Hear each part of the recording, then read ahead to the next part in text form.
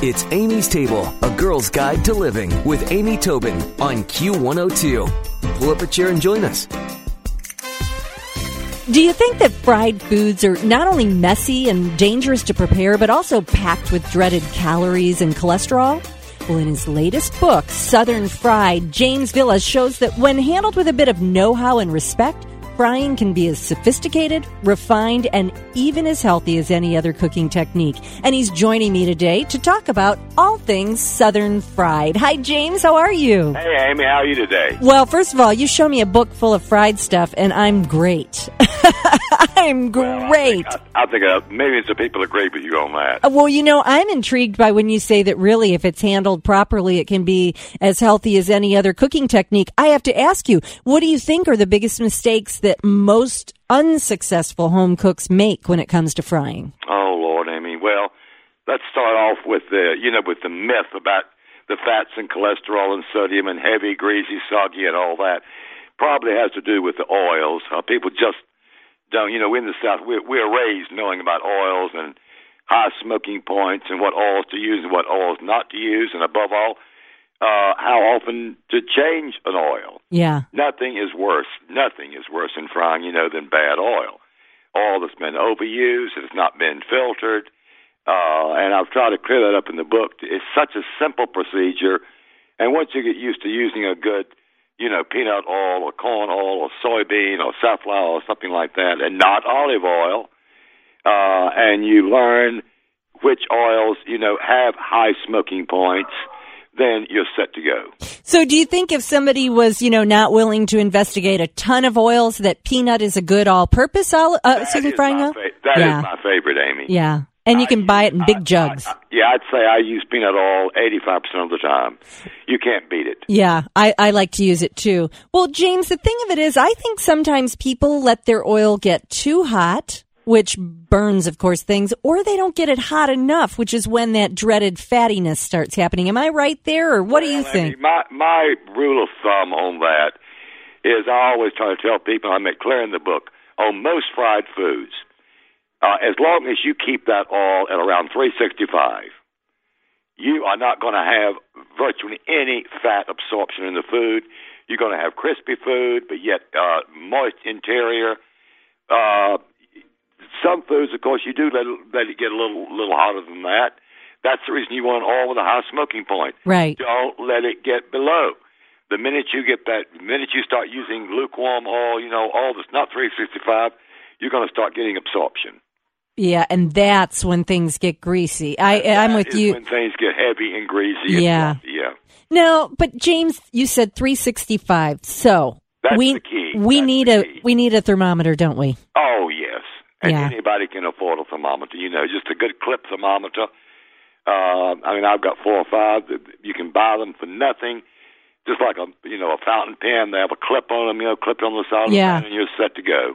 Yeah, so you can't guess. That's the bottom line. You just can't guess. Well, Amy, once you get used to frying, as I have my whole life, you learn little tricks in which you don't need a thermometer. You learn to, throw a couple of breadcrumbs in, and when they start jumping around, then you're ready to fry.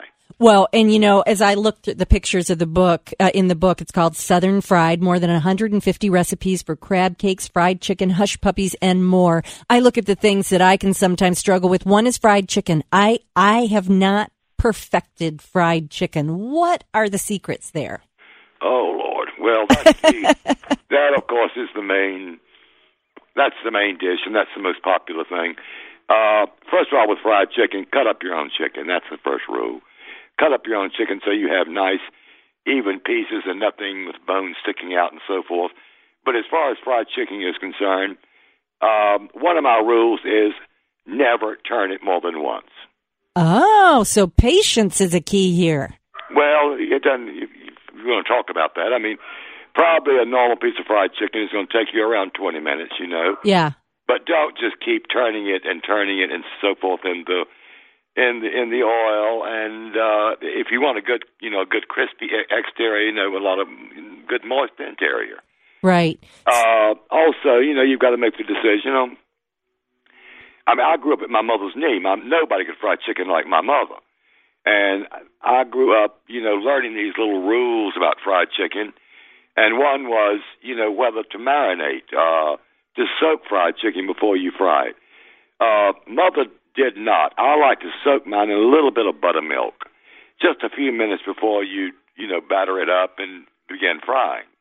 It just makes a much more velvety piece of chicken inside. Yeah, I like to marinate it too. Well, it's interesting. I'm looking. You've got a lot of different varieties of fried chicken in the book, which I think is awesome because people are so particular or have different feelings about their fried chicken.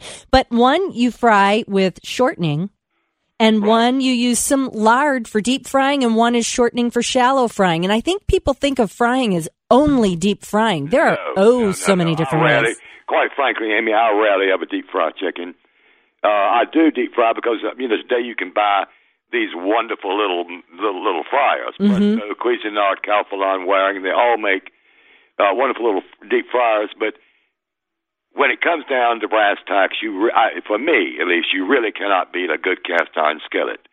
And in that cast iron skillet is what I usually shallow fry my chicken. Now, by shallow fry, I mean I want at least 1.5 inches of oil in there. Mm-hmm. And but again, you're going to get a different style of chicken. If you shallow fry, you're not going to get as crisp as you do if you deep fry. Okay, so there's a little bit of a payoff, and yet a shallow fry would be much more approachable for a weeknight dinner than perhaps deep frying. Oh yes, it's just much easier, and I always have good looks. Shallow frying my chicken. And what about... it's very simple. Just make sure the oil in the pan, just make sure it comes up at least halfway around the chicken. Mm-hmm. And, of course, that good, heavy cast iron skillet, that's also key, for sure. Well, it is, but, Amy, then there's also another problem. My mother swore by an electric fry pan. Huh. I have got her electric fry pan here. Just lately, I pulled that thing out, and I said, this thing, as far as controlling the heat, it is hard to beat. And so I'm wondering if we shouldn't see a resurgence of the electric fry pan from the old days.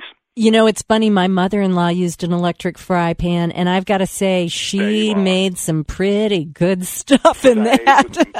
My mother's great fried chicken was always done, and quite frankly, the reason I haven't used it is because it does take up counter space. Yeah, for sure. It takes a lot of counter space up.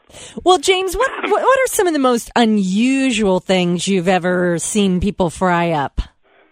Well, probably the most unusual thing in the book that people are going crazy about are my fried deviled eggs. This is crazy. Okay, a fried deviled egg. Walk me through that. It is the best thing you ever put in your mouth. It's exactly what you suspect, and that is, you go ahead and devil your eggs, fill them and everything, get them ready, batter them up, and fry, drop those things in fat and so forth. Amy, it is like eating foie gras. They're the most luscious things you ever put in your mouth. Oh, my God. I'm going to have to try that. And only Southerners do that, and we just love fried deviled eggs, People think we're crazy until they taste them. And then they say they've never eaten anything in their life like that. Oh, wow. I am going to have to try that. That is just amazing. James, thank you so much. I'm like going to run home and fry deviled eggs. And Amy, something else rather strange, which is very common to us in the South, don't forget deep fried dill pickles. I've had those. I love those. And those used to be only in the Deep South. Now you find them in bars and in restaurants all over the South, and they are wonderful. Oh, yum. Well, James, thank you so much for all of this great information and sharing your insights with us today. Thank you so much, Amy. It's been a pleasure. Thanks for listening to Amy's Table, A Girl's Guide to Living with Amy Tobin on Q102. For more, visit Amy's blog with Q102 online at WKRQ.com.